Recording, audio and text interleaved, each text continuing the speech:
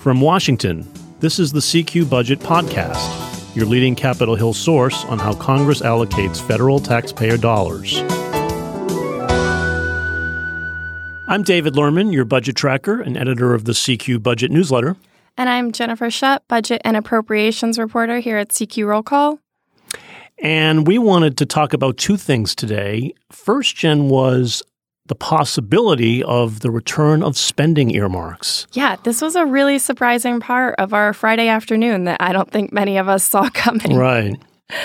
And it sounds like how this has been an ongoing conversation among Democrats and certain Republicans ever since House Republicans under former Speaker John Boehner put an earmark ban in place nearly a decade ago. This has been something that appropriators and certain non-appropriators have been discussing for years about how lawmakers get a little bit more control over where some of these pots of money go with respect to projects in their districts. And this is something that's always been very important. Lawmakers, even under the earmark ban, really like to tout the money that they're bringing back to their district or back to their states.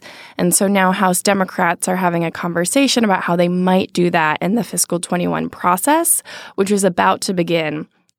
But it's all very undetermined right now. It would be a big deal because earmarks have been banned for about 10 years now. Yes. And so, but there has been in the last couple of years some talk from lawmakers about being interested in reviving them.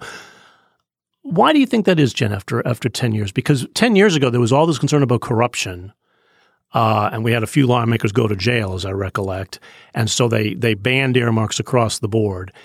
Why do you think now there's interest in bringing them back? Right. These are not going to be your grandparents' earmarks. This is, From what we understand from House Democrats, this would be a very narrow area in terms of projects that could be funded by these earmarks. Or if you're in the new branding world, the congressionally directed spending is the term that some members prefer to use because earmarks has such a connotation, negative connotation.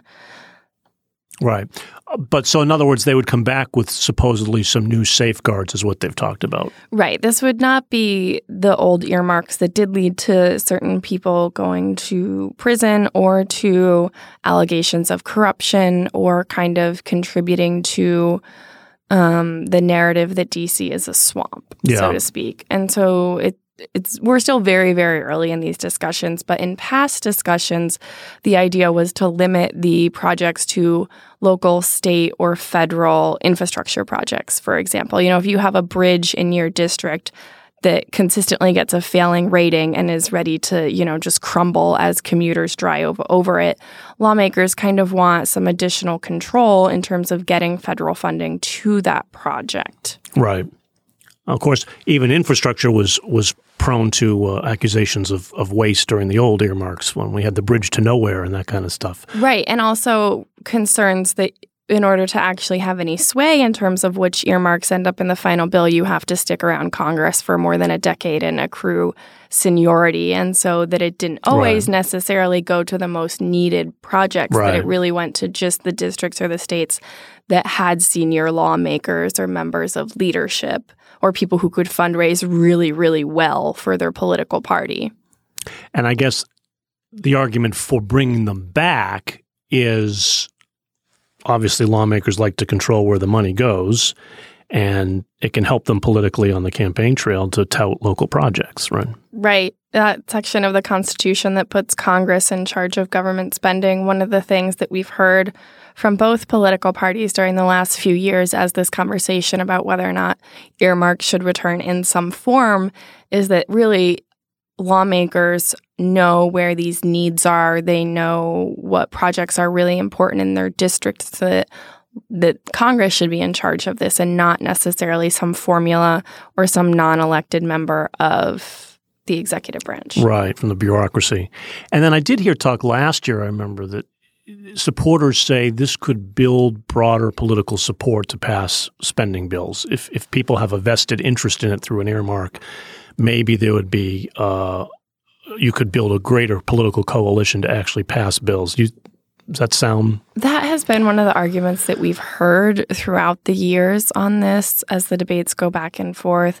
But I think it remains to be seen, right? If House Democrats are writing their original batch of appropriations bills the way they did in fiscal 20, where they are very left-leaning bills, I don't really think giving Congressman Mark Meadows or Jim Jordan, conservative Republicans. Yes, conservative Republicans who are members of the Freedom Caucus, one project in their district is going to get them to vote for, a Homeland Security bill that severely restricts the funding of Immigrations and Customs Enforcement. Yeah, that's example, a good point. Right? It's not clear how.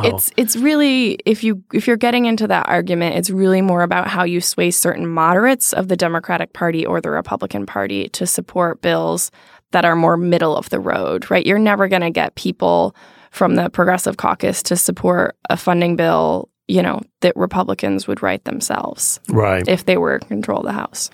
And I mean, even among Democrats, the politics of this could be tricky, right? I mean, you've got extremely tricky during an election year where President Donald Trump, who campaigned on draining the swamp, is up for re-election. This is just, these campaign ads write themselves. Yeah, because you've got Democrats in maybe Trump-leaning districts or purple districts even where the idea of bringing back earmarks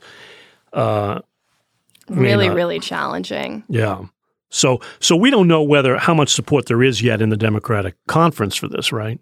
We don't. But early last year, they sort of, I think, briefly toyed with the idea, and I remember the Appropriations Chairwoman Nita Lowey saying early last year that they weren't going to allow them in her spending bills. Yeah, this seems to be an ongoing conversation at the beginning of every appropriations process. Yeah. So it is also going to be interesting to see what Senate Republicans say. Obviously, right now, they are focused on the impeachment trial, but we do know that there are certain key Republicans in the Senate who are supportive of earmarks or congressionally directed spending and have expressed interest in bringing them back previously. And so whether or not there could be some behind-the-scenes coalition building happening right now between key House Democrats and key Senate Republicans, that is going to be the real story.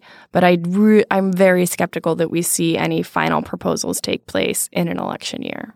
Yeah, I am too. And you're right that there are some Republicans who like this idea of earmarks, but the Senate Republicans last year, I looked it up, did vote in their conference for a permanent earmark ban. Yes, so they did. By a hefty margin, as I recall. So it wasn't exactly close either. So it seems as though Senate Republicans aren't really willing to play ball on this. Yeah, which then creates, if House Democrats were to put some form of earmarks in place, but Senate Republicans still have a permanent ban, I mean, this creates a lot of headaches for conferencing these bills. Right. Because then in final negotiations, do little projects from House Democrats get in or do they get stripped out? Right. And we've also heard in the past that from key Democrats that if they are going to bring back earmarks in any form, regardless of how controlled or restricted they might be, that they want to do it in a bipartisan way and they want to have an agreement in place so that the opposite party does not use it as a campaign issue. So we've heard repeatedly that if this earmarks are going to come back, they need to come back in a bipartisan way. And so that's another thing to sort of keep in the back of your mind. Which sounds like another hurdle in this election year to reach a new agreement on that right now. Oh, absolutely. Okay. So we will keep an eye on this earmarks discussion as it goes forward. But also this week, we have something else to talk about that's important because lawmakers are going to get an updated budget forecast from the Congressional Budget Office, which is the official scorekeeper of all things budget on the Hill. It's one of my favorite points in the year, David. Yeah, mine as well. You can't have more fun than a new CBO budget forecast. Yeah. That's what I say. I think we should get a cake. That's a good idea. But Jen, explain why this is important, because this comes out every year and it gets updated in the summer. But sort of sets the baseline for what to expect on spending and taxing, right? Yeah, this is the really big 10-year budget and economic outlook from the Congressional Budget Office, that nonpartisan office that when you see someone say how much a bill is going to cost, that usually comes from the Congressional Budget Office. They sort of score the bills. And so every January, typically, they come out with this 10-year outlook that says what they expect from taxes and spending throughout the next decade. And it also gives us a really big look at the deficit and the debt.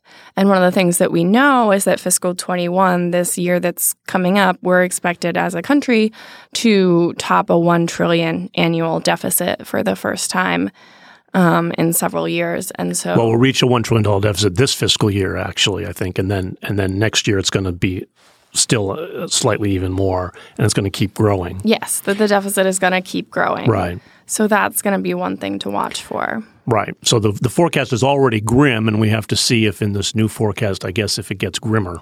Yeah, and I think we know it will, because when Congress passed those two large packages of appropriations bills in December, I believe the CBO scored them at $444 billion over the 10-year window. Yeah, an extra $444 billion in extra deficit over the next 10 years, which wasn't counted in the CBO's last forecast because it hadn't happened yet. So we already know it's going to even be a greater deficit in all likelihood. Yes. It depends on revenues too, and it depends what the CBO assumes in terms of economic growth, we should say. Yes. So it's not a clear-cut thing yet, but the chances economic growth forecasts are usually what I look at first. Those are also very important. Yeah, we have a pretty good understanding of the spending trends, and the deficit trends, and the revenue trends, and we do have a really good understanding of where economic growth is going to be. But that's usually where I go first. And we should say that CBO has been much more conservative in terms of economic growth than the Trump administration. Oh, absolutely. They're projecting much lower rates of growth overall on average than the Trump people are forecasting, which in turn means less revenue than the Trump people are forecasting, which means greater deficits. Yes. So all of that. Always a good time. Yeah, a good time. That comes out Tuesday, and we've got the House Budget Committee having a hearing on the CBO's forecast on Wednesday. So we'll get a good grounding in what they're facing this week as we await President Trump's new budget, which comes out early next month. Yes, February 10th, as far as we know. Okay, so a lot to look forward to here. And that does it for us today. If you have any questions or comments about our podcast, we'd love to hear from you. Drop us an email at cqpodcast@cqrollcall.com. The CQ Budget Podcast is produced by CQ Roll Call. It's a leader in nonpartisan political and policy news and analysis for more than 70 years. CQ Roll Call is part of Fiscal Note, a global technology and media company. Thanks again, Jen. Thanks for having me.